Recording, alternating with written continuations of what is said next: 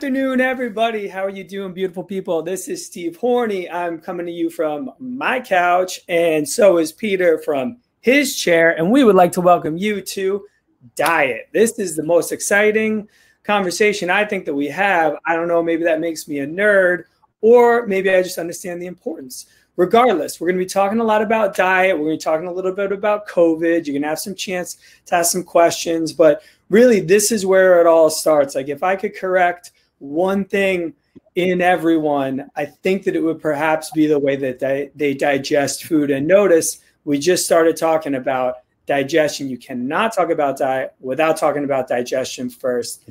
So let's get into the presentation. So this is me. By now, most of y'all know me. I'm a physical therapist, but I like to think of myself as looking at things very holistically now at this point. That's because of the guy to my left. I used to just chase pain, if you will. Someone's shoulder was bothering them. I'd work on their shoulder.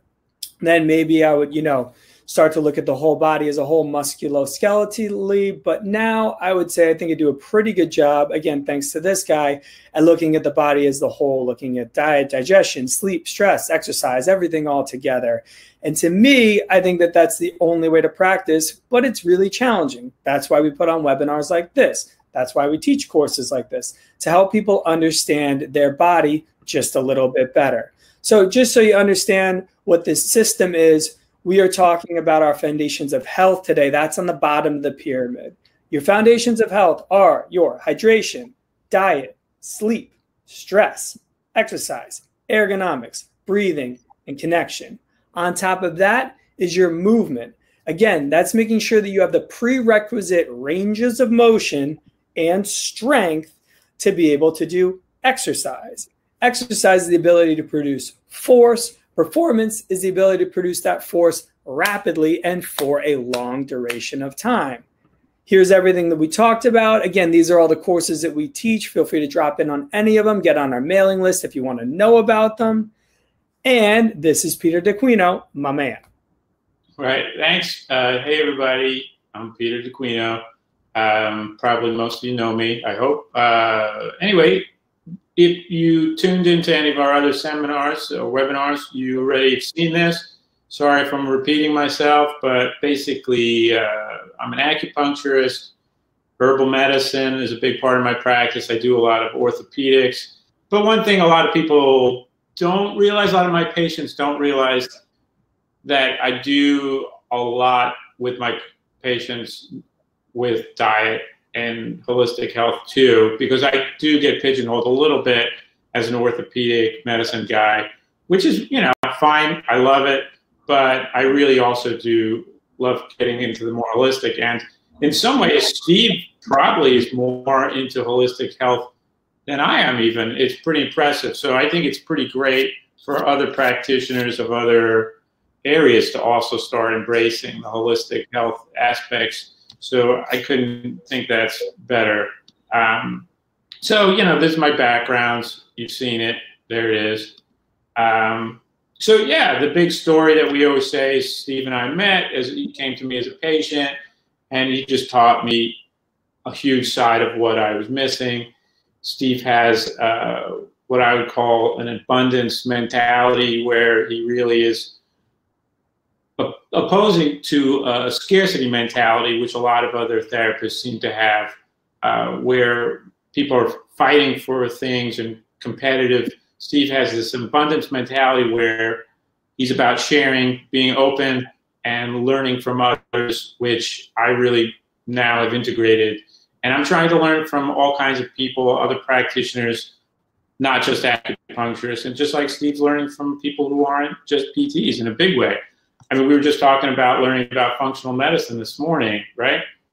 Yeah, no, absolutely. It's going to happen. It's like right now I'm doing all this data collection, and I know I'll choose a path and go down it. But it's kind of interesting. I mean, I sprained my ankle, got into sports rehab because I wanted to tape ankles. And now I feel like perhaps because I think I've evolved that practice to a point where I'm comfortable with it, I'm always like, oh, what's the next one that I'm going to get into? Right. Anyway, so we met up, and Steve really was the guy who came up with this class in the big way and really came up with the idea of putting together the foundations of health. And, a big part of it came out of the idea that he was saying a lot of the same things to patients and trying to get more to the root of patients' issues. And so this list is pretty much an amalgamation of things that we both feel are fundamental. I can't say anything more on that, but Steve, if you want to mention anything more about the foundations before I move on. No, that's it. It really was just born of the conversations that I was sick and tired of having over and over and over. Right. Someone would come to me for their shoulder. I knew that they wanted me to look at their shoulder, but I knew that we had to talk about their diet and general inflammatory processes and ergonomics and exercise just in general and stress reduction. And just from getting tired of all of that, I started to put stuff up on our website so I could just link them to it. And then from meeting you, then it was you know a lot more about this than I do because people actually come to you to talk about it. So then it was just this growing evolution of what that could look like. And I think it's turned into a really remarkable course series and knowledge base that you and I have combined our heads together. Yeah, just before we even get into the diet stuff, just as even a quick case study about diet, I was treating a lot of people in the beginning as, like you said, just like shoulder injuries and things like that. And I would notice that people would come in with like multiple areas, not just their shoulder, but like other areas are all inflamed. And I'd realize, so this isn't just they're moving badly, right? They're inflamed for other reasons. Yeah, maybe they're not sleeping well, but what's like the biggest thing that's going to drive inflammation? Yeah, diet for sure. And that's when I really put together that I can't just look at people's shoulders or knees and things like that. If someone's coming in, especially with like inflamed tendons or ligaments, joints that are constantly getting, inflamed, that's a real red flag that their diet needs to be looked at. Yeah. Yeah, I think that I'm probably one of those patients that you're talking about. A lot of people maybe only know me now, but I used to be about 30 pounds heavier. And Peter, when I was his patient, remember that's how we met, we would be chasing pain, I feel like. If you feel like you're chasing pain, that's what this course is all about. Me, the first thing that I did was I switched off of beer and switched to wine, just seeing if maybe that played something. And it did. I lost like 5 pounds and just found that I felt a little bit better. And I was kind of like, wait a minute, let me just see if maybe, mind blown, the things that I'm putting into my mouth to eat are actually perhaps part of this problem. So it was from there. So it was first thing I did was I switched from beer to wine. The next thing that I did was I just looked and saw what my processed carbohydrates and bread and gluten intake kind of looked like. Right. And once I did that, and I was just like, I'm not going to cut it, but let me just go down to 1 time a day. Again, like 5+ more pounds came off. So I'm like, all right, well, that's something too. And I didn't feel like the calories were necessarily changing all that much. It was just like almost like a bloating in my body, just kind of started to go down. And then after that, I was like, you know what? Let me just see if I only have meat 1 time a day. And another 5 to 7 pounds came off. And then I really started to go through that process of looking into what I was eating, how I was feeling, my resting body weight, and then the pain in my shoulder and the pain in my neck and then the pain in my back. And that was actually when I stopped seeing you. Not that the needles weren't effective, but for me, I think that it was the health coaching that was as important. And you were so kind in guiding me through that path without making me feel pressured towards it. And so for that, I'm incredibly grateful. So that's kind of how that goes. Yeah. One other thing I'll just add to that is like, I noticed early on as well that, people focus on their number on their scale, which is fine. I mean, I'm not a big fan of patients getting on the scale too much, but weight comes in different varieties. And people just tend to look at weight as if it's just only fat coming off your body. But one other thing that comes off your body is what you said, is inflammation. And that could come in the, in weight on the scale, but sometimes it's more aesthetic. You'll see people's joints getting like leaner or thinner, just not as puffy. Like I've seen people's ankles a lot less puffy. Areas are getting thinner, but it's not just fat, adipose tissue. It's inflammation. So, that's another area I think people should think about, that you're not just losing fat, you could lose inflammation, which isn't really talked about very much. Huge for me, for sure. So, yeah, you could lose inflammation. So anyway, so that's the 8 foundations. So we can't go into a talk about diet without, of course, addressing the COVID-19 situation. And, in some respects, just having a good diet and following the latter half of the webinar, which is just about diet, is probably enough. But there are some little details that we can go into how to tailor it a little bit more to what's going on right now. And also just look at what the research is telling us about what's going on now with the virus and how massive a role your health and particularly diet plays, which I think we're going to talk about a little bit, is getting, unfortunately, swept under the rug when you watch a lot of popular media. And I'm not going to just say all media or news is bad. There's plenty of great news out there, but I don't see the important part of what we need to be focusing on, getting focused on in the news. And so I'm going to look at that a little bit. So let's move on to something silly. We do take our health seriously. We wear masks and gloves. You had a cupcake and Mountain Dew for breakfast. That's I don't know who these people are, but they come up a lot on the internet. So it's true. I mean, I saw a guy this morning wearing a mask, taking off his mask and smoking. Yeah, go figure. There's lots of good scenes around, but for sure, wearing a mask and gloves is not the ideal protection, especially if you're eating a lousy diet. Diet is such a major part of this. And if we look at this study, the studies done here in New York City, factors associated with hospitalization amongst 4,000 patients with COVID-19. You see the statistics down below in red that I mark.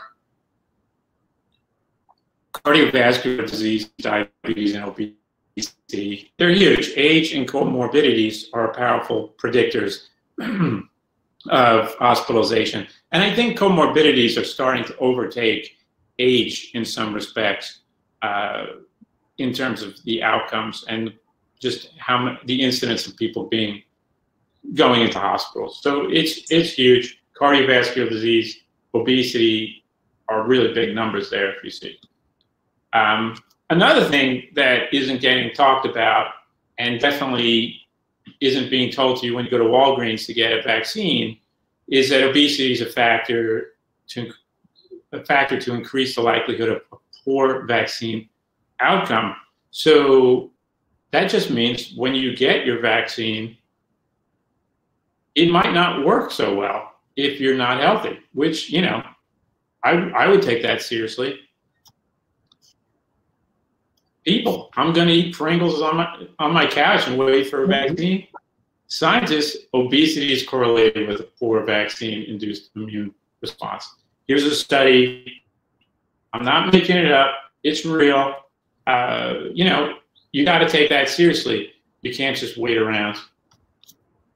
So the other thing that is really diet related, but kind of is, because you can get vitamin D from your diet. It's not impossible. It's hard to get adequate vitamin D from your diet, but it has to be mentioned, especially if you look what David Sinclair has to say here, who's a really big deal, one of the doctors in anti-aging in the world, perhaps, and he has to say low vitamin D occurs in 90% of the patients with ARDS. ARDS is a big deal right now. That's basically what's killing people with COVID.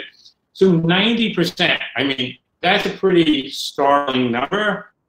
90%. But just to put that in some kind of reference, somewhere around 70% of Americans are insufficient with their vitamin D. Somewhere around 30% are deficient in vitamin D. The difference between insufficient and deficient are somewhat nominal, but basically both mean not getting enough. But if 70% are insufficient, that's pretty high. And here it says 90% of the patients with heart. You can guess what the other percentage of people who aren't in that 70% are doing. They're most likely outside, working outside, or living in climates where they could be outdoors pretty frequently. And just so people are clear, you can get vitamin D even on a cloudy, rainy day. You don't have to, it doesn't have to be full sun to get vitamin D. I common myth in some of it's just a quick study just to show you the role of vitamin D, particularly mortality. If you look at the bottom, it says vitamin D is really low in the aging population, especially in Spain, Italy, and South. This is the most vulnerable group and includes vitamin D supplementation.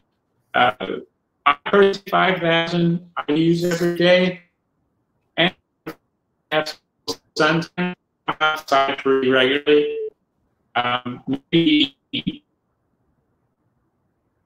Hey, so I'm going to take over. I think Peter's having a little bit of trouble with his connection right now, but the connection between vitamin D is really important with this. But again, a lot of Americans just in general are vitamin D deficient, and vitamin D is another one of those nutrients that unfortunately not everyone metabolizes as well when it's in food. So if you ingest something that says that it has 1,000 units of vitamin D, I may process that differently from you. You process it differently from the person next to you. That person processes it differently. It's actually a really interesting conversation and kind of one of those reasons why, again, like medicine and diet can be really personal to yourself. So I'm going to take us to the next slide. We'll wait for Peter to come on back in.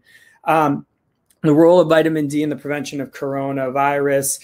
Again, to kind of piggyback off of it, we're starting to look, I mean, everyone, I get it. I feel the same way. Everybody wants to talk about us having the appropriate the right treatment, the right vaccine, the right testing. Hey, Peter, I'm just talking them through some stuff. We'll get you back in a second. Also, make sure that there's no other windows that are open on your router at all, that no one else using the Wi-Fi, and that your browser for Chrome has everything else shut down. So it's kind of, I think everyone wants to talk about vaccine, appropriate treatment, and testing, and those are really important. It's nice so that some people are doing a deep dive into looking at some things that are a little more holistic and just things that maybe are shedding light on whether, when we come out of this, ways that we could possibly be preparing better ourselves. So Peter, I'm going to turn it back to you. I talked them through vitamin D pretty well. I didn't talk about this study in particular. Feel free, take it back. Did you miss a little bit of what I was saying on this? Yeah, towards the end, to be honest with you, I think it was a little choppy. Once you really started to do a deep dive into vitamin D, we already covered that absorption can be different in different people. Feel free to take it wherever you like. Yeah, so basically, again, just to cover over, this study just shows specifically about how COVID has affected people living, especially elderly population in Spain, Italy, and Switzerland, who are particularly insufficient in vitamin D. And that's all just to show that it's pretty critical, and it's pretty easily remedied just going outdoors. I know not everyone right now can get outside, but it shouldn't be that difficult, especially morning. I mean, I don't know, what's your routine, Steve, getting outside? What does that look like? Every day, man, I have to. I take it kind of as my lunch. And I just go for maybe like an hour walk, to be honest with you. And then I jog when I feel like it. I work out every morning, so I know that I'm getting the WHO recommended amount of Steve's exercise points every day. but you got to get outside. It's that connection with nature. It's just the ability to change your surroundings. So yeah, I'm making sure that I'm hitting all that every day. Good. All right. So anyway, the big takeaway, get outside, exercise like Steve just said. It's gonna, if there's like one thing you do other than eating right, I'd say those are the two big heavy hitters. I mean, even beyond supplementation, I would say they're pretty up there.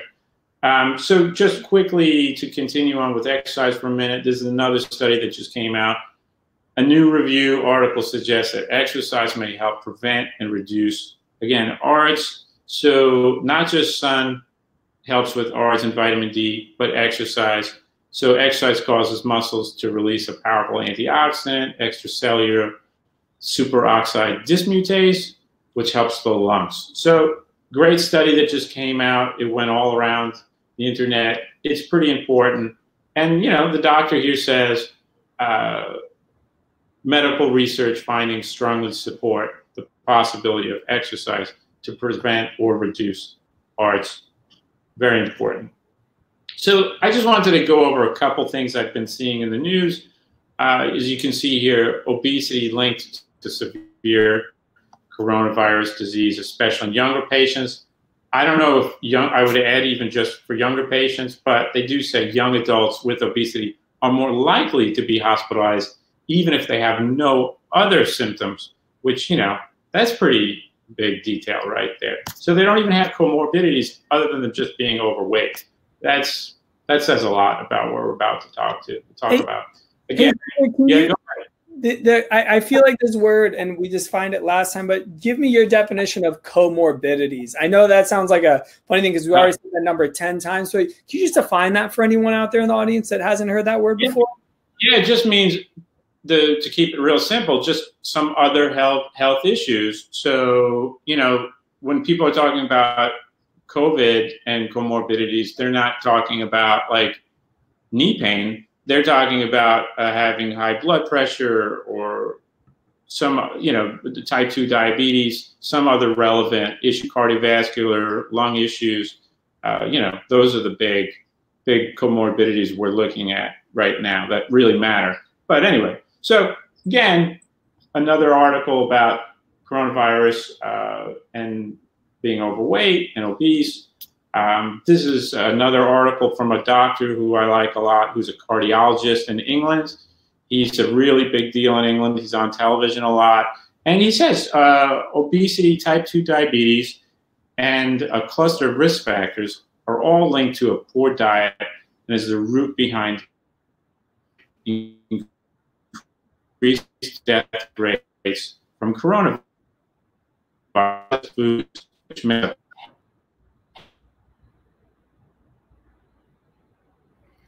Hey, Peter, Wi-Fi might have a little bit of trouble. Peter, can you repeat? That's pretty low, and that's England.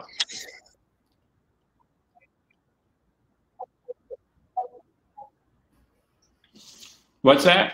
Sorry. I think they're still having a little bit of connection problem. Like, I know that I actually couldn't hear the last part that you said. Again, make sure everything's off of you. Loading up your Wi-Fi right now, either on your browser or anywhere in your house. But then take us through that slide one more time. Yeah, so just basically this British doctor who's a cardiologist talks about how basically health is to blame for the high amount of deaths in England. And he says 1 in 8 adults are metabolically healthy in England or healthy enough to, you know, really be out of having an issue. And 1 in 8 in England sounds better than it is here, because I'm sure that the diet is probably better there than the United States. So, you know, that's one reason why last time we spoke, I predicted this country would have such a big problem with COVID, because not just diet, but all the other comorbidities that go with diet. So moving on, you know, this is Donald Trump's answer to things. He's bailing out, as part of his recovery plan, fast food industry rather than the smaller and potentially healthier restaurants that are struggling right now. And that's a problem. And you're seeing that there's a lot of evidence to this. So we're going to see a lot of the healthier, smaller restaurants close that are going to have more farm to table kind of, lifestyle, and the more fast food type restaurants maybe stick around. So we're not exactly putting our priorities in order, at least financially and psychologically. This is a quote from Paul Saladino, a very interesting guy. I think he really hits the nail on the head here. I'm hearing a lot more talk about the preparedness for the future of our pandemics, virtually none of which include any meaningful consideration of the metabolic and nutritional health of our population and the massive role it's played in our current pandemic. It's time for a paradigm shift. I mean, he said it all right there as far as I'm concerned. You don't see or hear many people talking about how incredibly important this aspect is, but it's kind of the elephant in the room. Like, it's literally what is driving the problem. But when I turn on the news, I'm not seeing like enough discussion about why that is such a big issue. Why do you have the Latino and Black population suffering from this so much more? It's not just that they're poor, it's that they suffer from diabetes and higher incidence. This is, the underlying factor that doesn't really get looked at. I don't understand why. It's fine to say Black and Latino people are getting this virus more, but let's look at why, right? It's not just poor. It's not just that they live on top of each other. Diabetes, health, diet, access to good food. This is, the root cause that we need to be looking at. Does that make sense, Steve? I think it makes perfect sense. Yeah, this is going to shift our country. It's kind of like a come to Jesus moment, and it'll be interesting to people that'll look at what happened today and say, you know what, I need to be a lot healthier, or the people be like, you know what, we need to come up with a vaccine. Both need to occur, but it's almost like a good Rorschach test of like, how do you view this on a micro and macro level? Yeah, I mean, this virus really has done an amazing job of spotlighting our deficiencies and weaknesses. I mean, the one thing I could praise Donald Trump in is he's really good at really showing and glaring a light on a lot of the issues in our country too, in a lot of weird ways. And I think this virus has done a great job in it too. Anyway, so we'll move on. If you want any more information, like into the details about tailoring a diet for COVID, I like this guy Jeff Nobbs' post. You could just Google Jeff Nobbs.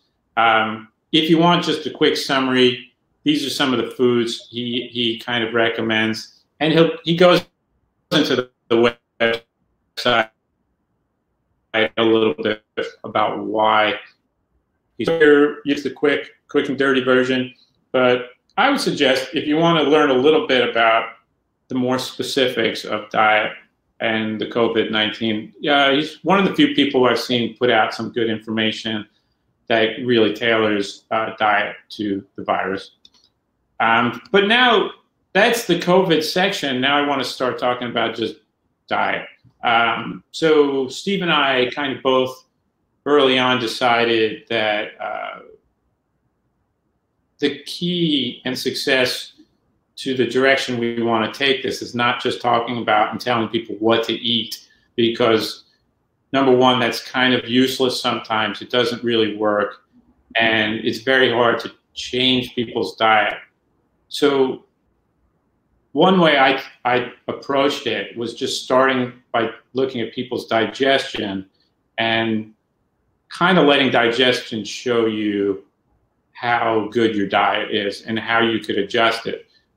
Because number one, it gets overlooked, and number two, it doesn't get talked about. Digestion is pretty much not discussed. Like, people don't talk about bowel movements or how good their digestion is.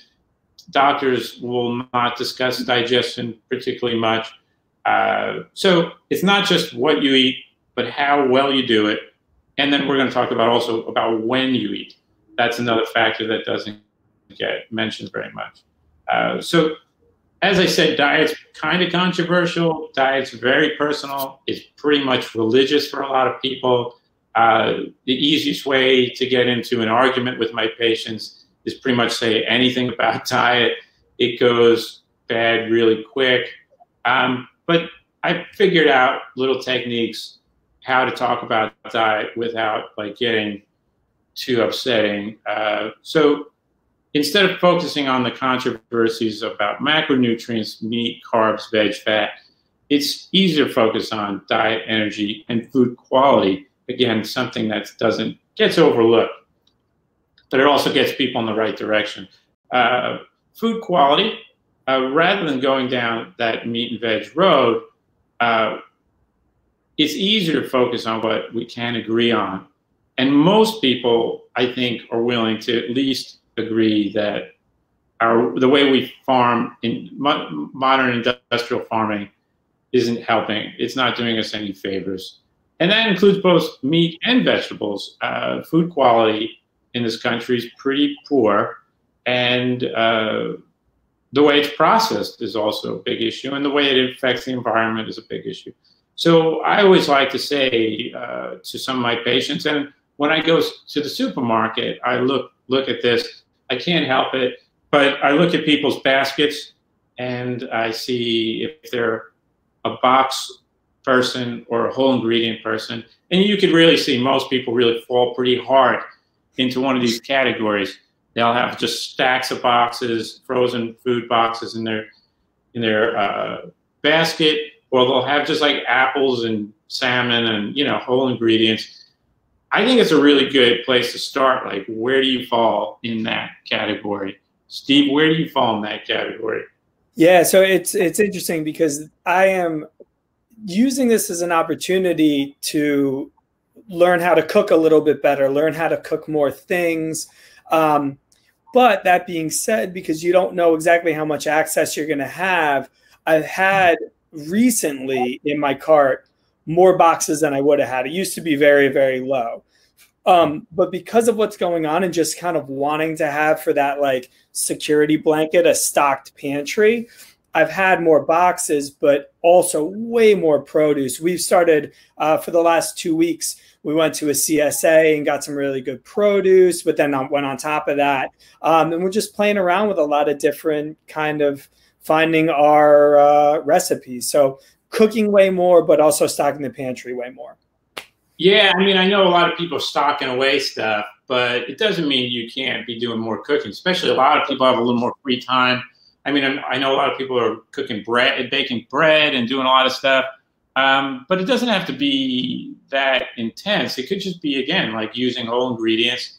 I know it has to be said that a lot of people are overeating because they're stressed out right now. And, one way to like adjust that a little bit is by eating whole ingredients. We'll talk a little bit more about how to fix those kind of issues in a little bit. But, I don't know, have you heard about like COVID-15?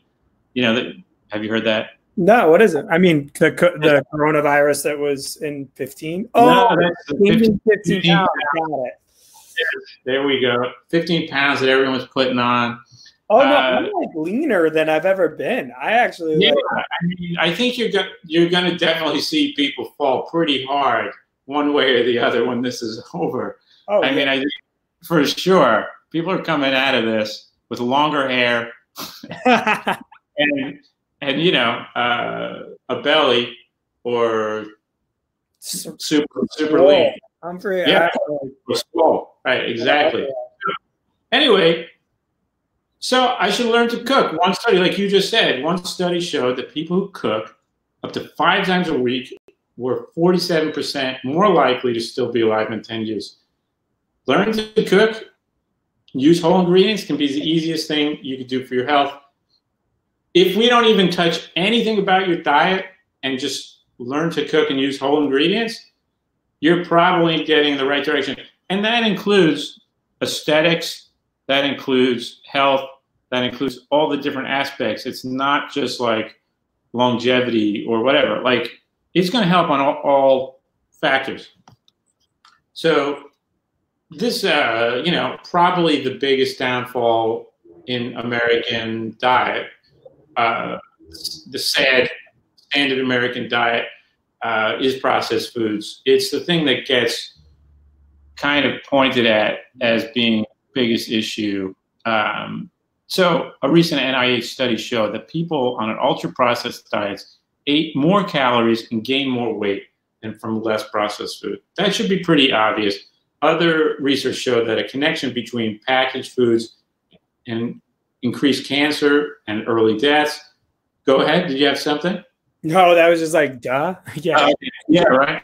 And then sometimes called hyperpalatable foods. I don't know if everyone out there has heard the term hyperpalatable foods, but they are basically a big part of how processed foods are manufactured, and how and why they're manufactured that way is to manipulate the way we eat food, the way we consume, and the way we overconsume. And it's messing with key hormones that we're going to talk about a little bit. So I want to just first give a light definition of what processed foods are, because it doesn't really mean anything unless you know what I'm talking about.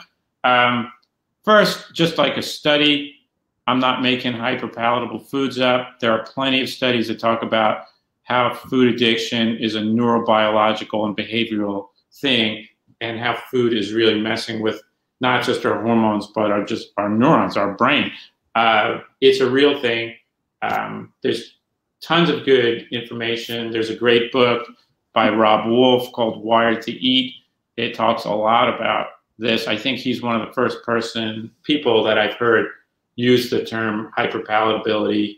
And since he's written that book, Wired to Eat, you've heard it a lot more and more if you're in that space. So anyway, it's a thing.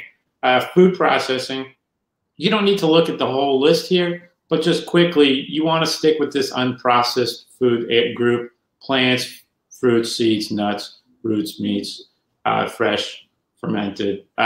Processed foods, not as big an issue. They're just like things that have like a couple ingredients when you buy them: salt, fat, sugar. They don't have a complicated list of ingredients. It's the ultra processed foods that have the longer list of things, and then also have like a lot of vegetable oil, and those ultra processed foods are really the ones that are the most damaging.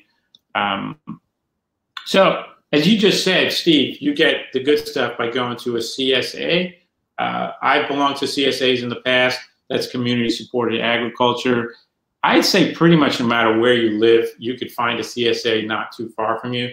There are maps all over the place that you could Google and find one near you. There are pickup sites at churches, schools. They're really easy. Sometimes the prices are pretty phenomenal too. I don't know. What have you found price-wise? Hit or miss, because sometimes I think you pay what you get for, or you get what you pay for, meaning it is higher quality food, so it's a little bit more expensive. It's kind of like the difference between getting coffee at Dunkin' Donuts and getting it at your local coffee shop. Like, it might be a little more expensive, but it's probably higher quality. So it's a balance. It depends on the CSA. I know the one I belong to, it was really reasonable. And I got a ton of food. Like when they were growing a lot, the farmer, because it's a direct connection. There's no middleman. It's a direct connection between you and the farmer. And when my farmer was growing a lot, I was just crazy stocked. My refrigerator was totally full of vegetables. I could barely finish them. So it really does depend on which CSA. You could check into it. Anyway, then there's Misfits Market. I'm sure, Steve, you heard of that one. Yeah, we have a promo code for them up on our website that we don't have anymore. But the Misfits. So to tell everybody about Misfits Market, it's the like ugly produce, meaning the things that they don't feel food that's totally edible, but something that they believe because of a visual augmentation wouldn't sell if they put it out into the produce section. And I was baffled every time I got it because they look fine. Like I can't find a flaw with this food. It's so much cheaper too. It's only $20. You get a ton of food and you're helping out the environment. Do it. Yeah, it's pretty great. And again, like right now with like delivery food, as far as I know, they're still delivering right now, I think. Do you know? Not sure, to be honest with you. Okay. I think I see people in my building getting them, so I think they are doing delivery. I know there are still a lot of food delivery services still going. And then, of course, farmers market. Of course, right now we're not all going to farmers markets. And anyway, a lot of food is not available at farmers markets yet, but soon enough, things will be available, and hopefully we can go. Those are my top choices at the moment. So there's this thing called the real food movement. I don't know, Steve, have you heard of the real food movement? No, I haven't. I'm excited. I saw this slide. I was sitting there. I was like, I'm going to learn something today. Yeah, so I mean, the real food movement kind of grew out of probably the slow food movement. I don't know, have you heard of that one? Slow food? Great. All right, slow food. Slow food kind of came out of, I believe, in Italy, which is just this concept of just cooking things slowly, taking the time, using good local ingredients for cooking good quality stuff. Because in Europe, there's a tradition of taking your time to sit down and eat, and also preparing food that way.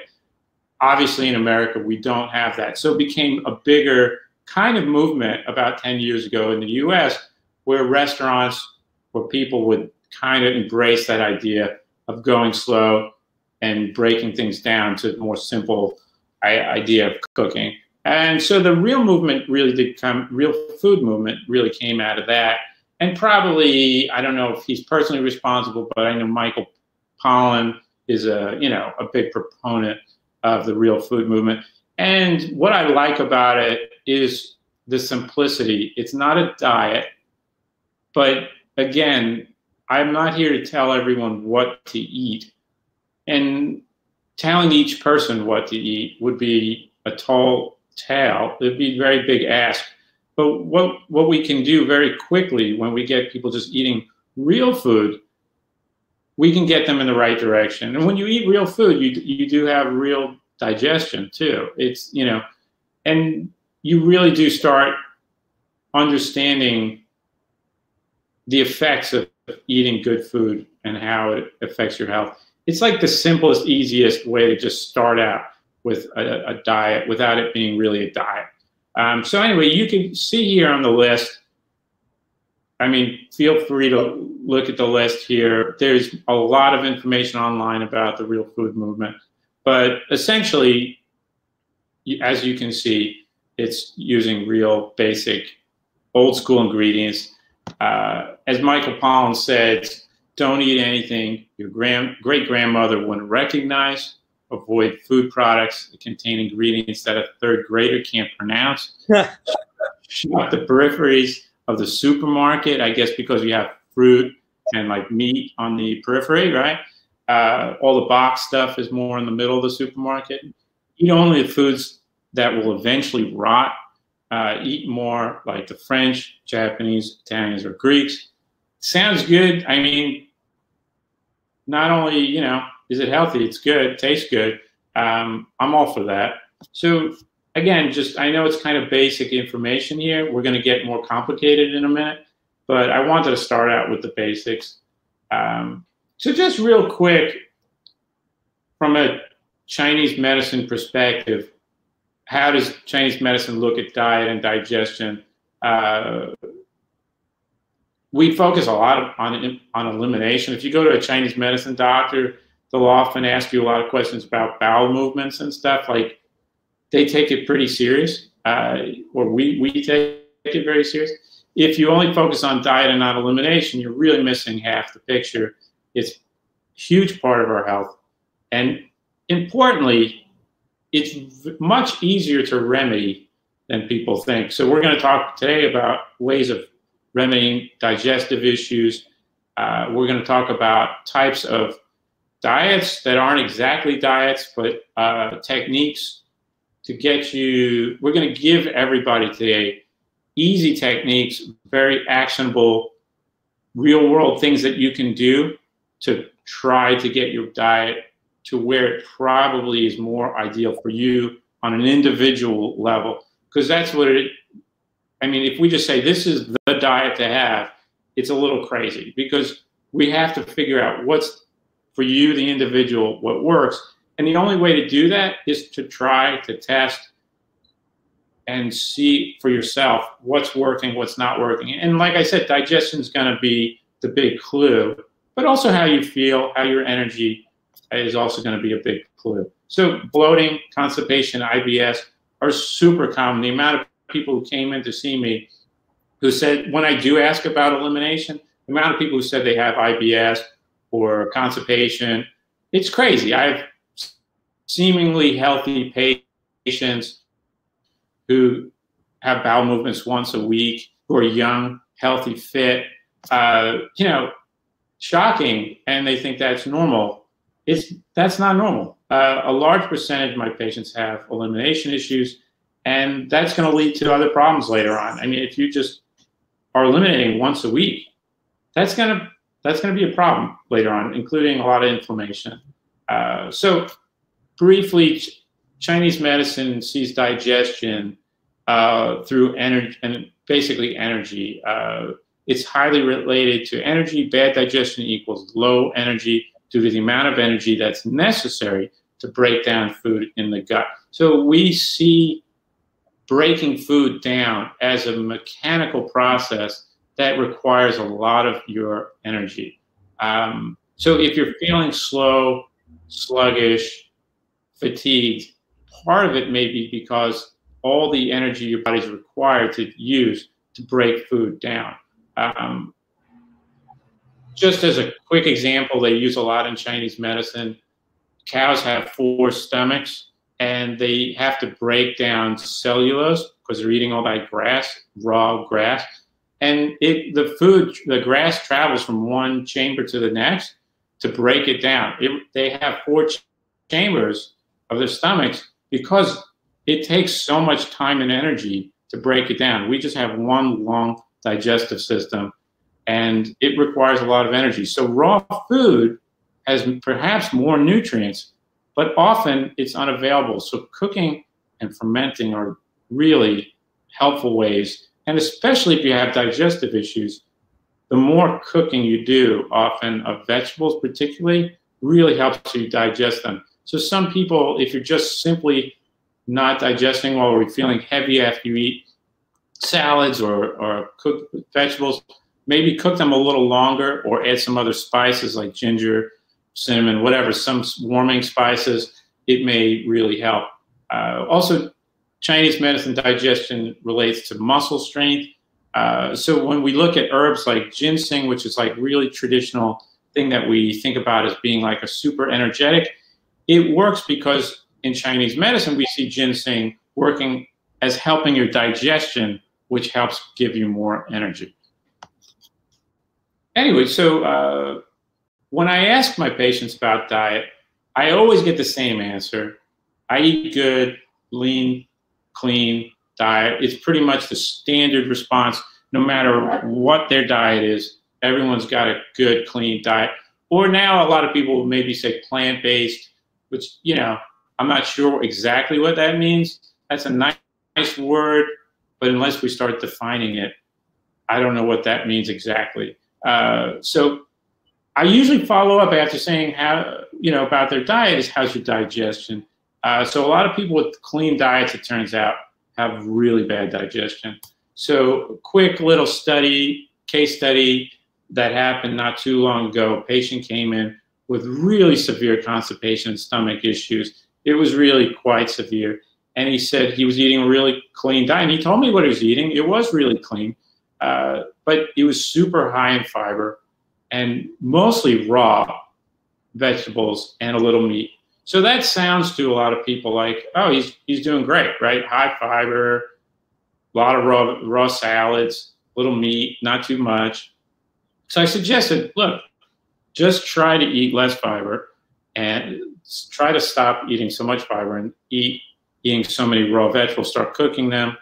And pretty shortly after speaking, he went to the hospital and he was told by the doctor, which I was happy to hear that the doctor was on the same page, to do the exact same thing that I suggested. And he was really shocked that both of us said the same thing.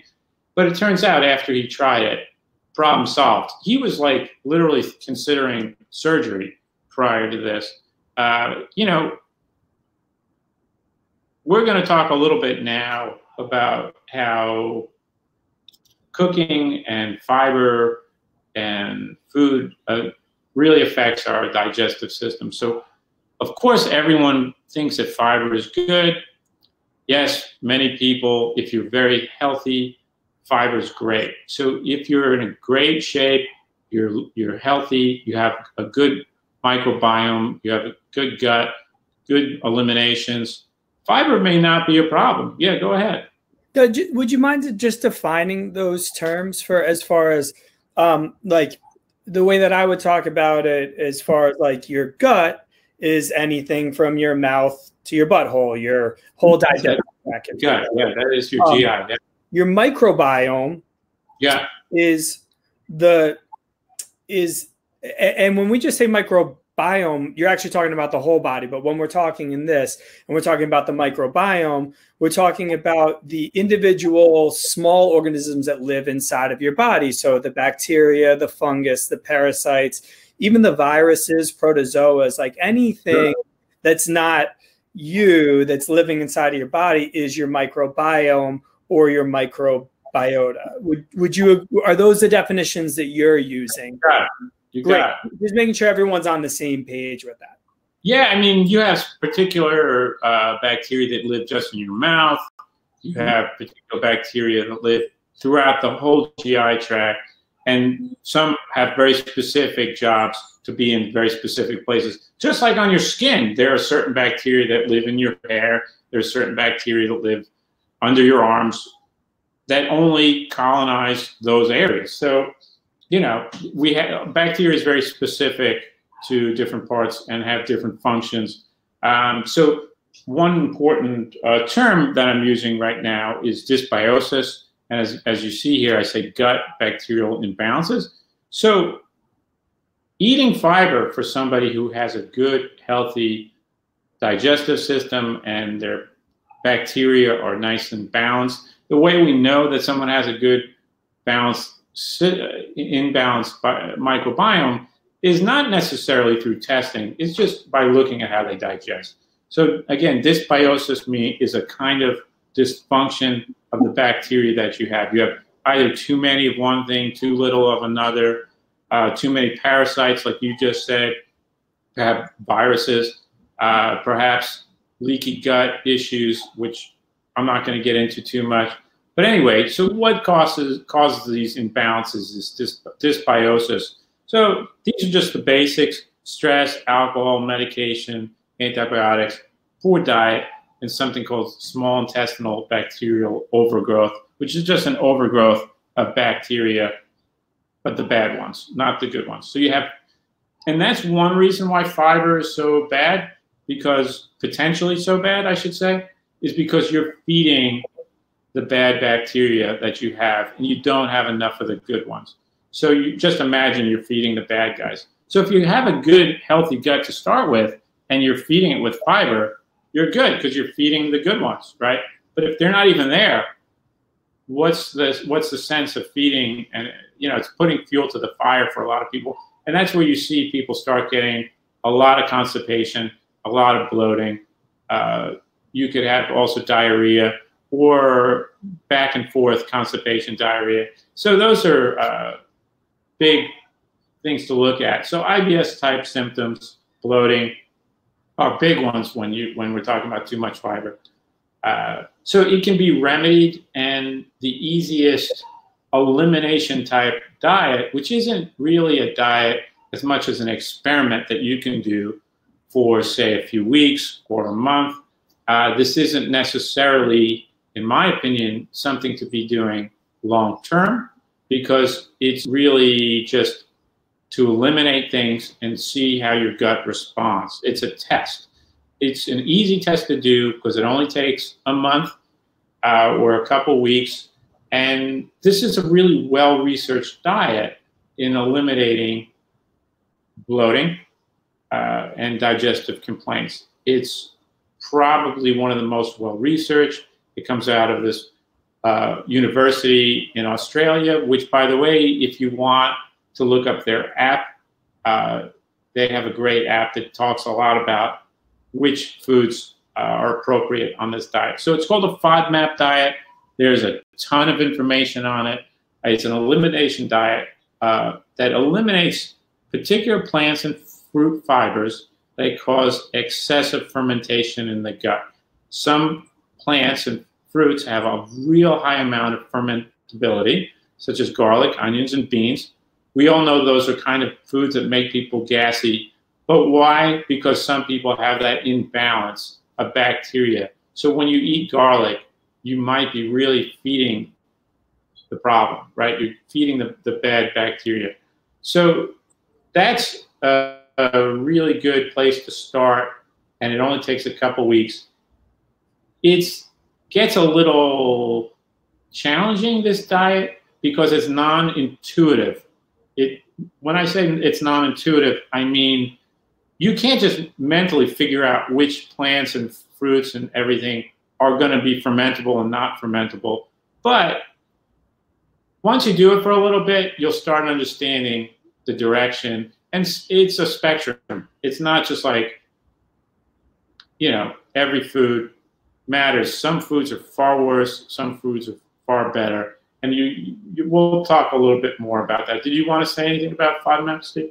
No, but I think that it's important. I think you hit the nail on the head when you say, like, sometimes when people feel like they have this odd smattering of foods that seem to upset them, sometimes a common denominator is the fermentability of those foods. And if you weren't aware that this might perhaps be part of the problem and therefore elimination might be part of the equation to get you back to where you want to be, you can feel kind of lost. So yeah, I agree with you. It's also worth noting, as you said, the way that foods are prepared or the state that they are in can affect their fermentability. Soft tofu versus extra firm hard tofu are different. Extra firm hard tofu is less fermentable than that soft tofu. So it's just looking at things through that lens, even just for a moment, to do some self-reflection can be a very good idea if you're experiencing any of the things that we've been talking about. Or even if you don't think you are, it's just worth putting those glasses on for a second. Yeah, and if you just think about it for a second, what are all the vegetables that we use to ferment normally to make things like cabbage, like sauerkraut, kimchi? We use garlic, onions, cabbage. These are, things that we already know have a high fermentability. That's why we use them to make ferments. It does the same thing in the gut, and that's why we get so much bloating. We're not able to break down things properly. So if you avoid these things for a little while, a couple weeks, sometimes what happens is our gut starts going back to normal and you start getting a more proper balance of bacteria. And then you can start eating those vegetables again, which is the key to the whole thing. You don't have to do it forever. You do it for a few weeks, which, isn't the hardest thing in the world, especially if you have pretty strong symptoms of IBS or bloating or constipation. Let's say you had constipation for like years. This is an easy thing to try for a little bit and try to remedy that. Anyway, and by the way, it's the gold standard thing that works for IBS. It's the most researched, and we know it works. So there's also that. It's scientifically proven to work. So as I said, gold standard for checking for food intolerances, sensitivities, allergies is not about blood work or taking fancy tests. That's how I'm able to do it with my patients. I don't prescribe fancy blood work. I just have patients do elimination type diets like this. So a simple elimination diet does just that. It removes food for a couple weeks, usually around 3 to 4 weeks. So for example, nuts, wheat, corn, soy, beans, dairy, citrus, nightshades, etc. And then after the 3-4 weeks, we slowly introduce them back into the diet at 3-day increments. So let's say we just want to do nuts and wheat because we think those might be bothering, or dairy and beans. We'll just stop those for about 3-4 weeks and then slowly introduce them back one at a time with increments of 3 days. If you wipe this whole thing clean for a couple weeks and then start reintroducing, you'll get a very clear picture when you do reintroduce them. If you get those symptoms within 24 hours of bloating, gas, indigestion, fatigue, any bowel issues, you're going to see those right away if you haven't had them for a month. If the problem is, if we're having them all the time, we're not going to get that nice, clear signal. Does that make sense? I think that makes perfect sense. And it is nice to hear if you are entertaining doing these elimination diets. Again, it is not forever. And then the other part is kind of like picking and choosing the things like, oh, you know what? I didn't really miss XYZ, but I did miss this. Let me do a 3-day window, and then you have your answer. And then even if it doesn't work out, there's other things that you can do and go back, and that'll probably be a time for another lecture with you and I. But it's a great place to start. Yeah, and one way some people describe it is like having a dirty windshield. When your windshield's all dirty, you can't see what's going on. When you just do a 30-day elimination of certain foods that you think might be bothering you, the list that I give here is a good bunch that I frequently use. It's just like cleaning the windshield, and then you see what sticks once you start eating them in 3-day increments. And you'll see very clearly, oh, all right, dairy's not bothering, but wheat is.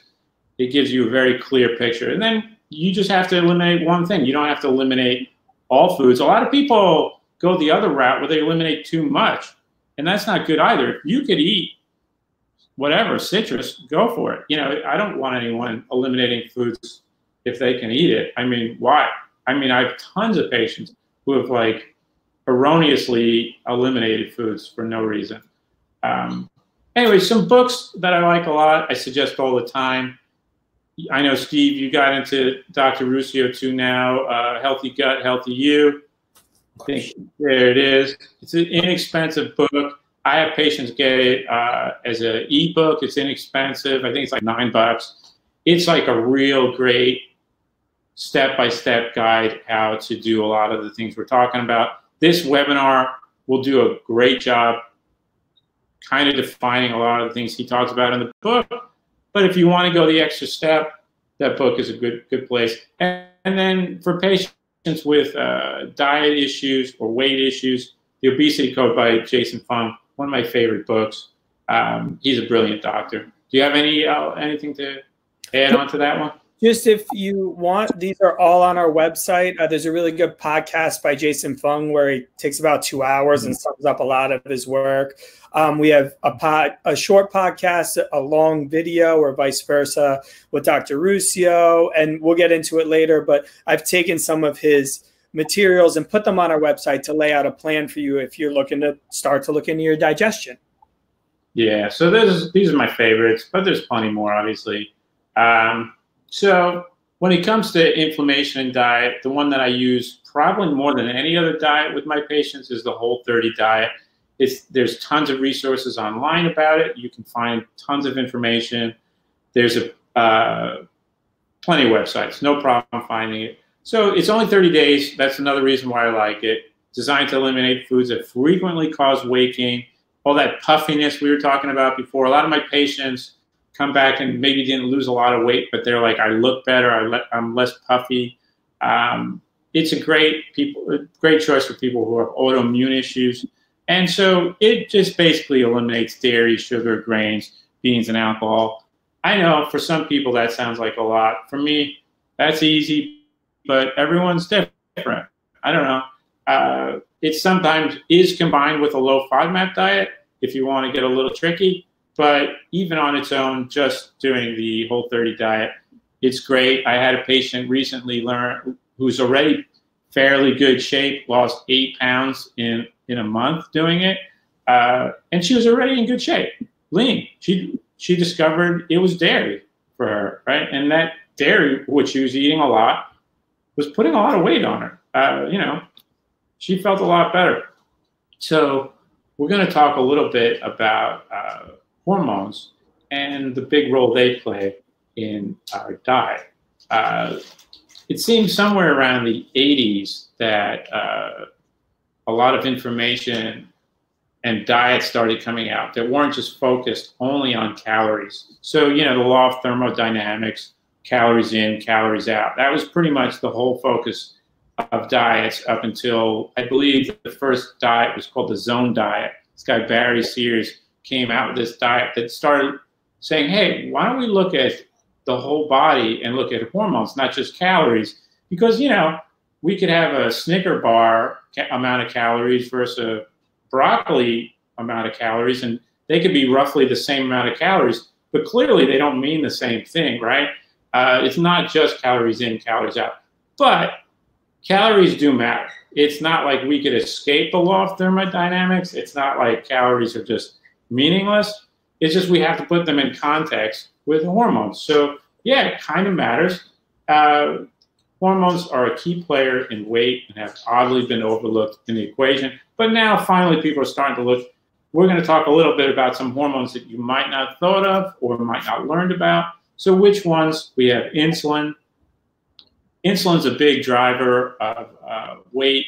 I know my father used to take insulin, and it really regulated his weight. When he started going up and down in insulin, you could see his weight fluctuate. It's a huge one. Cortisol, which everyone's heard of as the stress hormone. Leptin, ghrelin, hormones most people haven't exactly heard of, but we're going to get you to hear about them today. I don't know, Steve, in the past, I don't know, have you heard of leptin, ghrelin? Yeah, sure. But probably only because of the million podcasts that you send my way that I listened to. Right. So, Here we go. Did I encounter leptin on my own? Yes. Did I encounter ghrelin on my own? No. And do I understand leptin significantly more? Yeah. Now, 100%. Yeah, so the only other hormone I'd mention is thyroid hormones.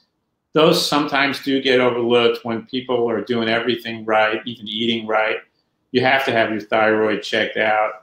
And there's so many issues with thyroid issues going on right now, especially in women. There's a lot of autoimmune issues. And that could go far beyond diet into stress, general health. It's a harder one to track. But insulin, cortisol, leptin, ghrelin, very much within our reach of manipulating. So first, leptin decreases hunger, ghrelin increases hunger. That's their roles. They work with the brain to really decrease hunger and increase hunger. I'm going to keep a lot of this stuff as simple as I can, so it's very manageable and understandable. So hyperpalatable foods that we were talking about earlier really manipulate this leptin and ghrelin situation. So McDonald's knows a lot about these hormones. They know how to mix sugar, fat, salt in just the right way to make you to keep consuming, over-consuming, and messing with these hormones in your brain. So all these hormones really are messed with, especially with people who are obese, who have stress, who don't exercise, and have poor sleep. That's when you really see leptin and ghrelin get all over the map. So quick story. I did mention this last time, but I want to mention it again just to show how hormones play such a big role in our lives. A normal, healthy fasting glucose number is shown here by my friend Mike. When he had a very stressful day going to the airport, even after a 13-hour fast, a low-carb eating weekend, a stressful travel spiked his blood sugar to 161. And if you know anything about blood glucose, that's crazy high. It shows you how cortisol and insulin are super affected by stress. So it's not just what you eat. I mean, it matters, but, stress plays a major role. Yeah. Now that makes perfect sense though, right? Meaning if you were truly in an environment where you needed to perform, meaning like, let's say your sympathetic nervous system's getting upregulated, an animal gets dropped, a tiger gets dropped in the room that you're sitting in, you would want that blood glucose level to go sky high because you need it at that moment. Like, just to kind of connect the dots, like that makes perfect sense, though it may seem a little bit odd because we don't always think of ourselves as animals. But if we do, and we look at ourselves through the lens of we are animals, nothing makes more sense in that picture, correct? Yeah, exactly. So your liver dumps glucose into the bloodstream so your muscles can utilize it through glycogen, and that's fuel for your muscles. When you take people's blood work after they've exercised, you see very high spikes. That's normal. When you see people under stress, you see those very high spikes. But then when you see people who have done meditation or relaxed, you see it does come down. Also, interestingly, when you do like cold therapy, you really see people's blood sugar really drop significantly. It's pretty interesting experiment you can try. But anyway, that's not for today. So everyone's heard of insulin resistance, but leptin resistance is a real thing too. It's very similar, almost identical. It's a dysfunction of when your brain stops hearing the leptin signal, just like it stops hearing the insulin signal. So it thinks you're starving, but you're not, and you continue to eat.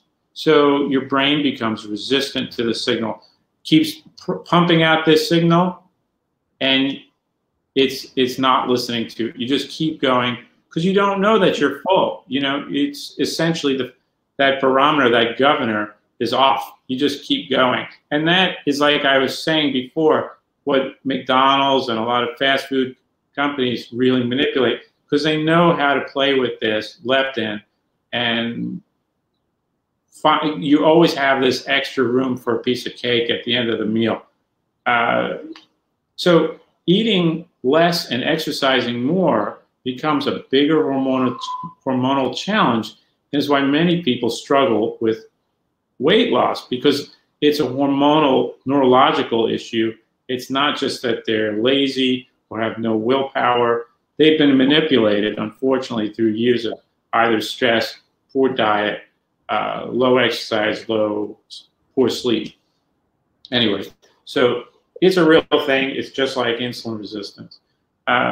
Interestingly, leptins also play a role in your immune system. They're cytokines. They're part of your immune system signaling. Obesity and leptins produced in the fat tissue exacerbate the cytokine reactions that we're having right now. So just to put it together, they don't just matter in general, but these cytokine storms that you're seeing in extreme cases when people are having the ARDS, the respiratory issues, they are partially responsible because of these leptins. And one interesting fact is that by just changing your diet today, right now, just like you can have an instant response on your insulin, you can have an instant response on your leptins by just eating properly, eating a good diet. You're going to see quick changes. Hormones can be very fast. So if you start having a good diet, your insulin notices. If you have a good diet, your leptins notice too. So by not sitting at home right now and binge eating and stress eating, you can make a really big difference in how your body responds to potentially getting sick. So this is more critical time to be eating well, not the time to be laying around and just stress eating. It's more important now than ever. And you can make quick changes. It's not like it's going to take a while. Maybe your body's not going to look different, but it's going to feel different. So going back to the whole leptin resistance, like crazy train that a lot of people find themselves on, where they're dieting, it's not working, they're leptin resistant, it's a bit of a mess. How do they fix it? So these are just some basic techniques. Like we talked about before, avoiding processed food, huge. Sugar and inflammation, hyperpalatability, like we talked about earlier. Eating good fiber, if you can handle it. That helps with leptin resistance. Exercise, I mean, I'm not going to go off into exercise too much, but lifting weights, in my opinion, is one of the starting points, or just resistance training in general. I see with my patients, Steve, you could talk about this, but I see my patients over-exercising with cardio and not really working on muscle strength and resistance, and they're really not doing themselves a favor when we're talking about weight loss.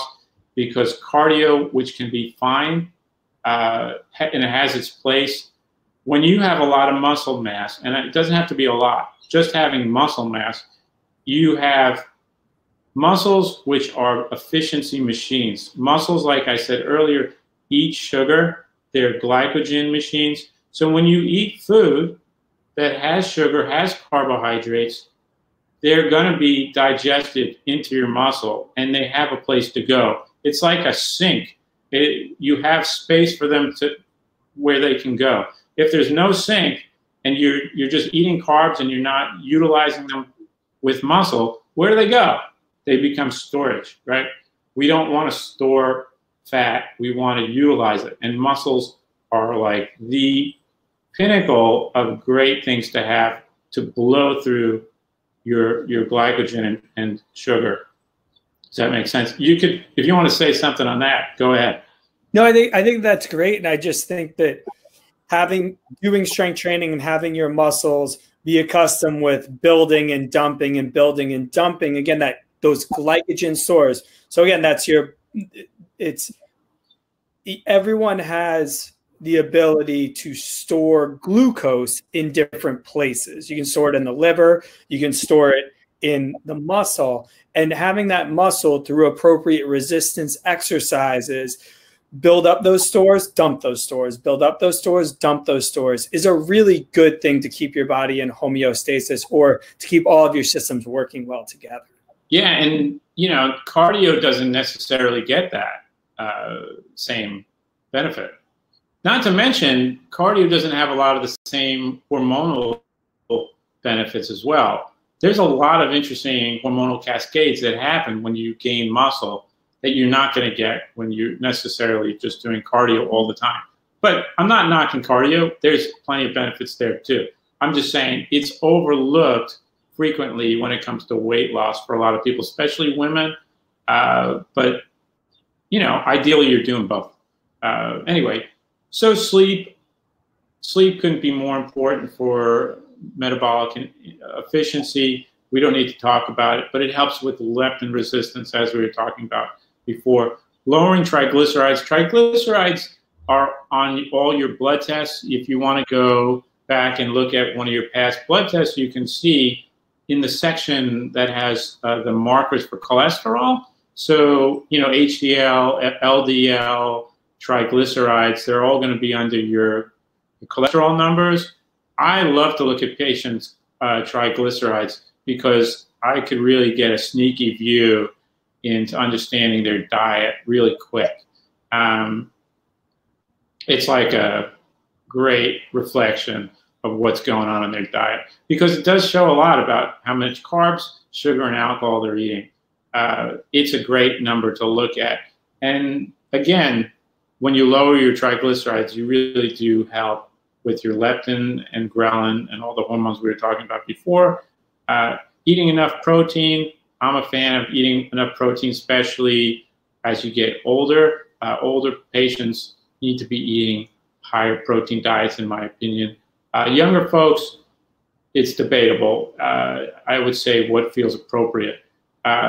Eating enough fat. I'm a big fan of good fat. When I say fat, I'm not talking about McDonald's. I mean olive oil, fish, avocados.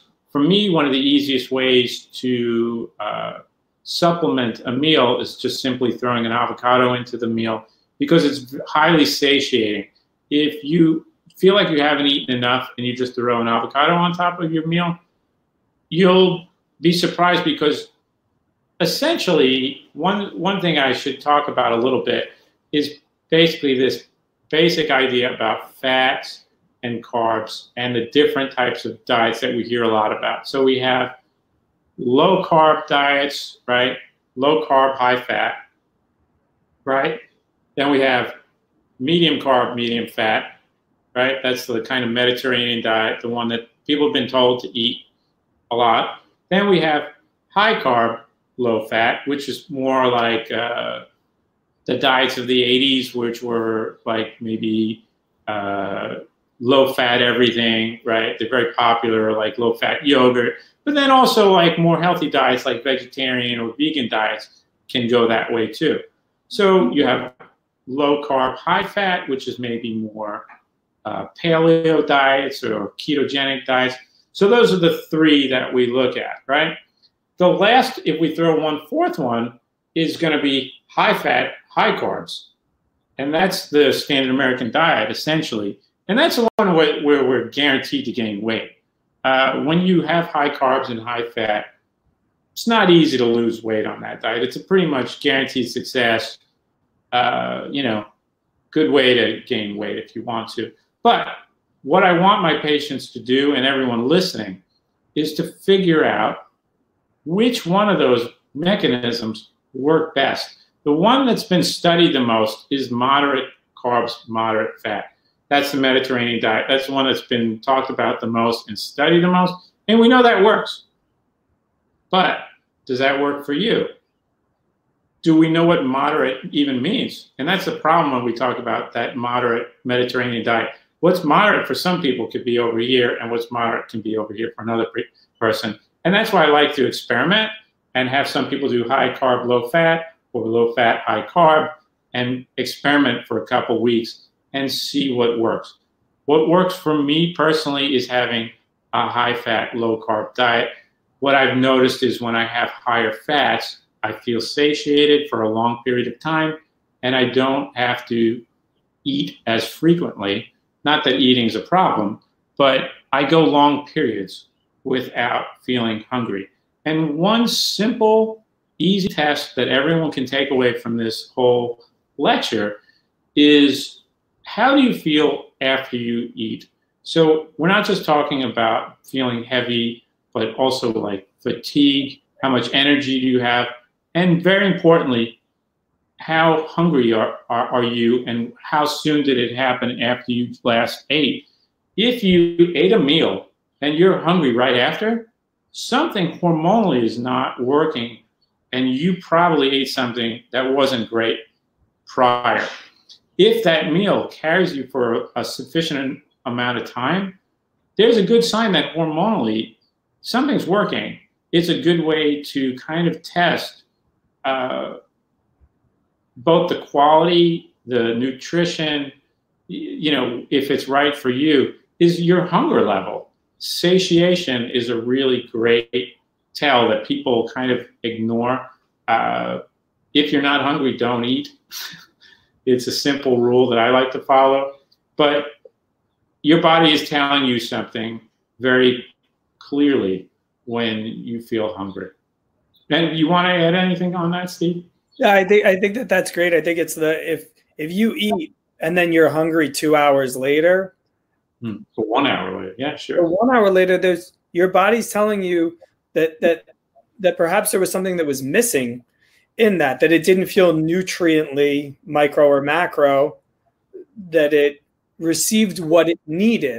And then to keep on chasing after that can be more problematic than sitting back and doing some experimentation and finding what gets you to that 3 to 4 hour window. Yeah, this is where like insulin really plays a big role too. Like, that's a big driver for that hunger thing that messes up a lot of people. And, it's a big mess for most Americans. But anyway, so it's not just what you eat, but it's also when. And it's overlooked again. And it's a very simple thing to mess with. Again, if you want to just try one thing, if let's say you don't want to do elimination diet, let's say you don't even want to do the real food thing that we were talking about, maybe just play with when you eat. Let's just start there. I know I get huge results when I start messing with when I eat. I know, Steve, you have too. So there's something called the eating window. And the eating window is the time of day spent eating. So, you wake up in the morning, we clock in once we start eating, we clock out after your last meal at the day. That's your eating window, right? So some people have looked at intermittent fasting. It has many potential eating windows. The one that we see probably most frequently is the 16-8 window, which just means you eat during 8 hours, which isn't crazy, and you fast for 16 hours. You give your body a little break from eating. You don't have to do this all the time necessarily. You can do it a few days. There are lots of different ways to mess around with this. If you want to try 5 days a week or something like that, there's lots of benefits to be gained. And it's pretty shocking how differently you digest and feel, and also how much inflammation you may conjure up when you avoid having a healthy eating window. 16-8 is a great one. So that 16-8 would just be, 10 o'clock breakfast, which may be late for some people, and 6 o'clock dinner. Not so crazy, right? Yeah, go ahead. If someone feels intimidated by that, though, a 12 and 12 is a very reasonable place to start, especially when you're out of those bounds. And it is worth mentioning that there is some research that gallstones can be associated with larger windows consistently, things like that. I just think it's responsible for us to mention that. That being said, I don't think either of us said do this all the time, every single day, but playing around with those windows is something that can be a benefit for sure. Oh, yeah. So, I mean, if we look here are some of those benefits. Whoa. Help with weight loss, boost metabolism, and hormonal effect. That's what's going on when you intermittent fast. And these are all studies. I have studies for each of the things I'm about to say. You can reduce insulin resistance and type 2 diabetes. You can reduce inflammation and oxidative stress, heart disease, risk factors like blood pressure and cholesterol, autophagy, which we talked about last week, which is just the healthy removal of bad old cells, cleaning out the body of dead old cells. It may help with brain health, help you just simply live longer. In my studies, it's famous. Intermittent fasting is well known to make mice live a lot longer, and it probably carries over into human beings from what we've seen. So definitely something worth giving a try. Did you want to say anything on that at all? Or no, it's just that mice research isn't new. I remember learning about it when I was in college about 15 years ago and thinking that it was bananas, more calorie restriction, but along the same lines. Yeah. And like, no way I could ever possibly do that, but you can do it. It's just you crave what you consume. If you can just break up in about 2 or 3 weeks, just break a cycle, everything changes. Yeah, and like I said, just try it for a week. I would try going the 16-8 at least for a week and just try it out, or even half a week. Just try it for a few days, see how you feel, see if you sleep better, see if you have a little less achiness, see what happens. It's not that hard to give it a try for a little bit. So I want to talk a little bit also about supplements I use in my practice all the time, pretty regularly. So when we have Thorne's Biogest, I use this supplement a lot with patients who have GERD. GERD is just reflux disease, any kind of reflux issue, right? Or low stomach acid. So a lot of people who come in who say they have too much stomach acid or reflux, it turns out from a lot of newer research that it actually is low stomach acid. The symptoms of low stomach acid and high stomach acid, unfortunately, look almost identical. So you're probably more likely to be on the low stomach acid end of things, especially if you're not a young person. As you get older, you tend to produce less stomach acid. Young people usually produce enough. As you get older, you produce less. And by supplementing with this supplement, the Biogest, it's HCl, hydrochloric acid, is a great way. You have to take it with a meal. You don't just take it randomly. It helps you break down the food and digest better. And magically, you see people's reflux go away because it helps just break down their food, which they weren't doing before. It can be taken potentially in place of medication, but I'll let work with a practitioner if you're going to try anything like that. Digestive bitters is something I suggest to people all the time. They're just herbs that we found out in both Europe and in Chinese medicine. Both came to the same discovery that if you have bitter herbs during a meal or after a meal, you digest better. European people do it. Chinese people do it. There must be something to it. It's an old practice. We all discovered that if you have some digestive herbs after you eat, you have better glycemic reactions, so sugars are going to be improved. The way your motility, your digestive movement is going to be improved, and just better digestion. So it's a simple thing. This is a company that makes a good one. There's lots of them out there. If you find you don't have great digestion, Bitters is a simple, easy one. If you have a little bit worse digestion than what we just mentioned, this product, Chyzyme by Health Concerns, is a great one. That has enzymes and Chinese herbs. You could also try Quiet Digestion by the same company. Pretty much the same thing, but without the enzymes. I like them both. I always have one of those in my cabinet, especially if I overeat. I instantly feel way better after overeating or have a heavy meal or maybe drinking or fatty food. It just helps you digest. Very easy.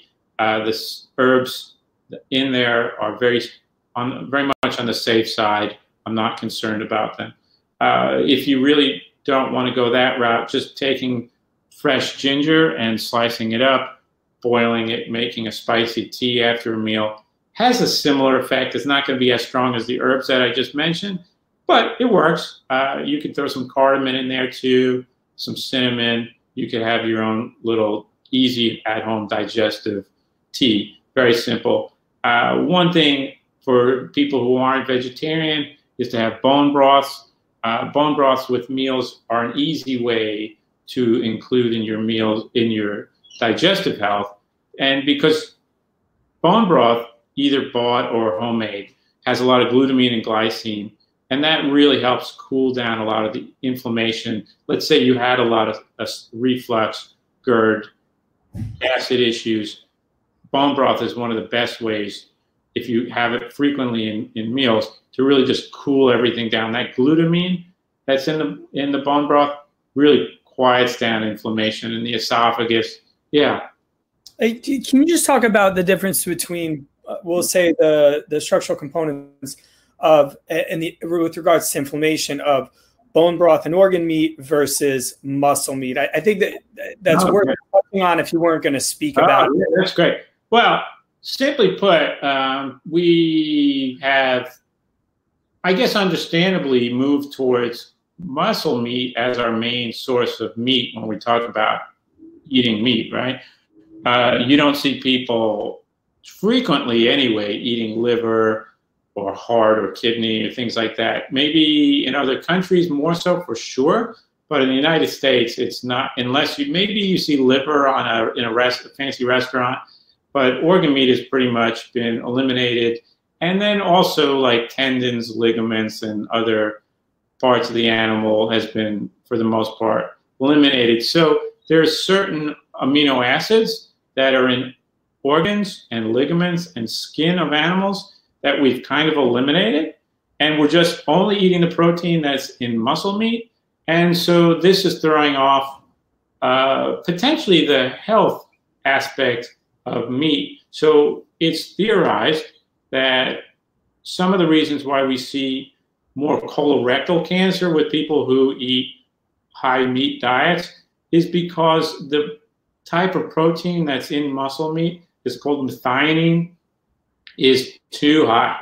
We have too much of that methionine because of the muscle meat, and not enough the glutamine, the glycine especially. Glycine is kind of against methionine. They work against each other, and it's protective. It may protect you from getting cancer. It may protect you from inflammation. It's just a missing component, and bone broth solves that issue. But if you want to eat muscle meat, I'm certainly fine with that too. You do get a little glycine from eating skin of animals, but not in really high amounts compared to the muscle meat that we eat. Does that sound right? Yeah, thank you so much. Yeah, so then lastly, probiotics. These are the two that I like a lot. Microbiome Labs, those I believe are only prescribed through a practitioner, but you can get Designed by Health probiotics. They have a really nice line of probiotics that you can get on Amazon. I would recommend people take probiotics periodically. Don't take them all the time, and especially don't take the exact same probiotic all the time, because you want to periodically mix up the different strains of bacteria that are in probiotics. So quickly, probiotics have different bacteria in them, and you want to have a variety of different bacteria. You don't need to always have the exact same lactobacillus, constantly the same strain all the time. You want to mix it up a little bit. Hey, Peter, talk us through a little bit. You've kind of laid out a bit of a game plan throughout this presentation. So I'll kind of start you on the track, and then you tell me what order you put these in. But you have elimination diets. Yeah. You talk about balancing the microbiome via probiotics. You talk about reintroduction as well. How do you actually look at that as taking people through the entire process with you? Well, I mean, I usually I don't have like a 1, 2, 3 step thing. It really does depend on what their symptoms are and what their issues are. So I would hope people listening today would have heard something relevant that they'd want to try, because it might have sparked some interest in something that they might have going on. So if I was talking something about, like, say, constipation, like maybe I want to look into that. If I, so, does that make sense? But yeah, I wouldn't hesitate for anyone to try a Whole30 diet. Just try it. That's not an extreme elimination diet. For me, it's a really good thing everyone should just at some point try and start reintroducing food and see how they feel, just to have a sense. You don't have to have a major problem. Maybe you'll discover you can eat dairy. Maybe you can discover you can't eat dairy. Maybe wheat wasn't as big a problem as you thought it was. But there isn't really a 1, 2, 3 punch. It's really starting at some of these basic spots. And, if you hear me speaking about anything that rings particularly to you, I would start on those areas. Yeah. So, we talked about last time a prevention guide. If anyone's still interested, there's a COVID-19 prevention guide. You could email Steve, right, if they want to get a hold of that. Yeah, you just go to our website, click on webinars, and it's right there too. Just scroll to the bottom and buy it. And then, that's my 2 cents. So we're still going to have some time. I'm not upset that this went a little bit long. There was very important information all along the way. We'll still do a Q&A at the end, but I just kind of want you to take away some general, broad, sweeping approaches from this presentation. So the first thing that you kind of want to do when talking about diet is think about inflammation first. Now, we can talk about direct inflammation and we can talk about indirect inflammation, and we'll just go into those gently in a second. The next thing is make it an experiment. I think Peter said this 100 times, but everyone is different. You're not going to be able to read some book, find some article that's just going to say this is exactly what you need to do and have that be right for everyone who's reading it. So let's not even pretend like that could possibly be the case. And the third thing is to listen to your body. Yeah, Steve and I have totally different diets, right? What is that? Right, Steve? We both have I said, you and I have very different diets. Yeah, so it's okay. We're both healthy. It's the process. Yeah, exactly. And so listening to your body is the most important thing. So the first thing that we can just kind of talk about just in general is inflammation. And these are things that would more directly cause an inflammatory response in the body. And we'll talk about indirect in a second. Indirect is more through the balance of the bacteria in the small intestine or in the large intestine in that microbiome. So just in general, and this is piggybacking off of what Peter said about the Whole30, and that's no surprise because this is from Dr. Ruscio's book that we were talking about before. And in his book, he cites the Whole30 as a great place to start for a Paleolithic diet. Just looking at this is just dropping out your gluten, your dairy, and your soy, that's a reasonable place to just start at things that could be directly giving you inflammation in your body. Your body just may not respond to those substances all that well. Then you can look at through the rest of it, eggs and nuts and higher carb intake. That's somewhere in the middle. And then things that are tolerated pretty well. Again, as far as your immune system attacking your body by these just being in your body, gluten-free grains, potatoes, sweet potatoes, nightshades, beans, and legumes. So that's a reasonable place to just look at as globally, whether your body will look at what you're putting into it as friend or foe on a direct level. The next thing is more the indirect balance. You have, as we discussed, bacteria in your body. If that balance is out of whack, meaning that the bad bacteria have become greater than the good bacteria, your immune system will be constantly looking at that as a source of something that it should attack. Now, if that bad bacteria grows to a point where it's overgrown more than the good bacteria, your immune system will constantly be trying to attack that. Therefore, you will be creating an immune response in your body, which will create an autoimmune scenario in your body. So the two different ways to think are, is what I'm eating right now causing my immune system to give me trouble? Or is what I'm eating right now feeding that bad bacteria, which will cause my immune system to constantly be attacking that bacteria, which will cause your body to be in a constant state of inflammation? Talk to me. Yeah, so one thing just quickly that throws off a lot of my patients when they do, this is a FODMAP diet that you're looking at. What throws off people is they start looking at lists online about FODMAP diets, and they look at one list and they're like, wait, this food is on this list, but it's not on this list over here. And then I go over this list, it is on this list. And you see a lot of FODMAP diet lists that may have a little contradictory information. Don't worry about it. The foods that are kind of on both lists most likely are moderate foods. The ones that are on everyone's list are the high FODMAPs and the low FODMAP diets. So don't get too caught up in, oh wait, can I eat this? If you're not sure, either just figure it's probably okay, or go to the Monash University app, and they'll be much more specific. But just to be clear, I notice a lot of patients mention that. Yeah, and just to kind of, I'm going to pull this out, but I mean, it is nice that they have a really good guide through here. And each food, I'm just going to pick some random thing right here, but they tell you, depending on the serving size, what it can end up being. So that's where a lot of, you can get down in the weeds with this. And they are really the expert on that. So if you go on our website, you'll find some FODMAP resources as well directly from them. But again, just to kind of go through here, like your cauliflowers, your garlic and your onions come up all the time, your cabbage for sure. Those are the main ones. But look through these lists and then kind of see where you think you want to land. But again, look for broad sweeping strokes with that.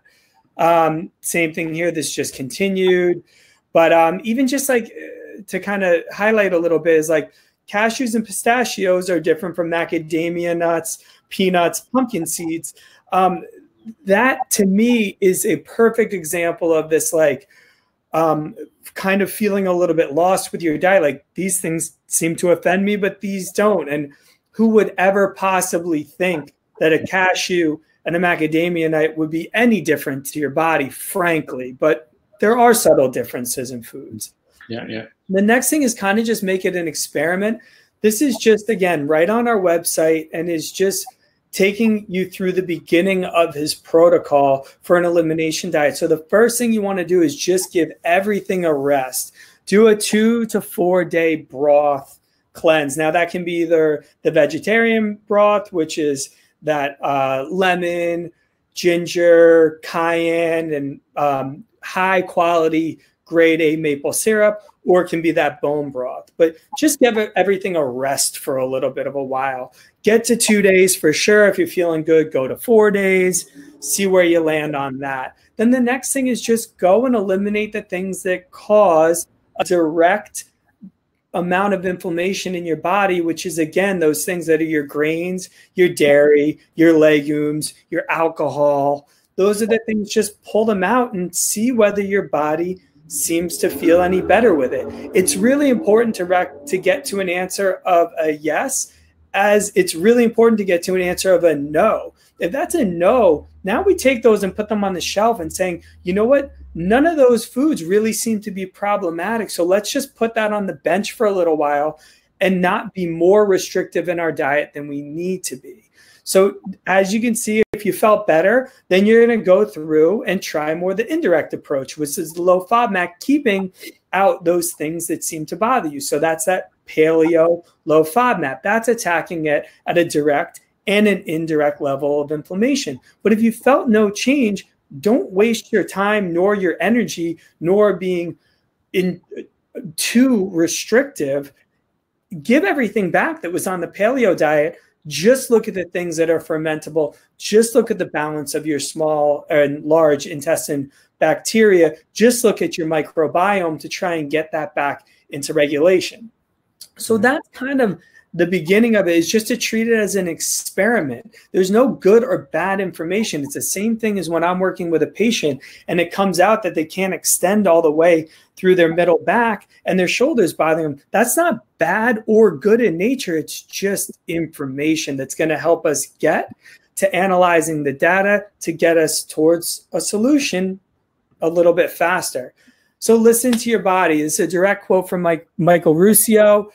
The most powerful thing you can do is listen to your body and stop listening to everyone else. I think it's kind of like a little bit, I think it's, it sounds a little bit ironic, but the thing that I'm telling you to listen to me about is to do the experiments. It's not to go online and find experts that are telling you. It should be a process, not a direct prescription for anyone, and really listen to your body along the way. But then I think Peter did a great job of talking about how your body can also give you perhaps information that's not really useful at the time by hormonal problems, meaning that your insulin, your leptin, and your ghrelin can be giving you, your body can be giving you information, I'm hungry, but that's not obviously something that you should be listening to. So I can understand how this can be a little bit confusing. But this is what you really want to listen to, is that let's say that your gut, your bloating, your bowel issues, your reflux, your mental state, anxiety, depression, your fatigue, your joint problems, your thyroid, skin issues are huge with this. That's what you want to listen to. It's not whether your body is saying, oh, I really want a snack right now, or, oh, I really want that McFlurry right now. That could be because your hormones have been manipulated and because your hormone balance has been for long enough in a place that it's not really giving you clear signals. When we say listen to your body, this is what we're talking about. Listen to your bloating, to your bowel, to your reflux, and your mental state, along with just the way that your body feels. That's what we're talking about when we say listen to your body. Well, I've definitely spoken enough. I hope that, thanks for everybody sticking around and, listening to both of us go on and on. But if you have any questions, drop them in. Let's make this a really comprehensive thing. If there's any question, anything that even personal right now, feel free. You have the floor. All right. I don't see too much. Do you see any questions, Steve? I don't see any right now, but usually they end up trickling in. I think everyone's asleep right now. That's fine. Yeah, no, that's totally fair. But they were kind enough to leave themselves on so that we didn't feel bad about ourselves. We hope that this answered a bunch of your questions. Feel free to go on the Integrated Health Sciences under 8 Foundations of Health. There's even more information there talking about hydration as well. Hydration is a beautiful thing where eating your hydration can be so important, meaning through fruits and vegetables. But as we discussed, if there perhaps isn't a great balance in your microbiome, it can throw you into problems there. So there's, you really have to look at things as a unit, as a whole, but hopefully don't become overwhelmed and try and bite off more than you can chew. That's our lecture. We hope that you really enjoyed it. We'll be doing more of these, so just keep in touch. And this is Peter and myself signing off. Have a great day, beautiful people. Later. Thank you.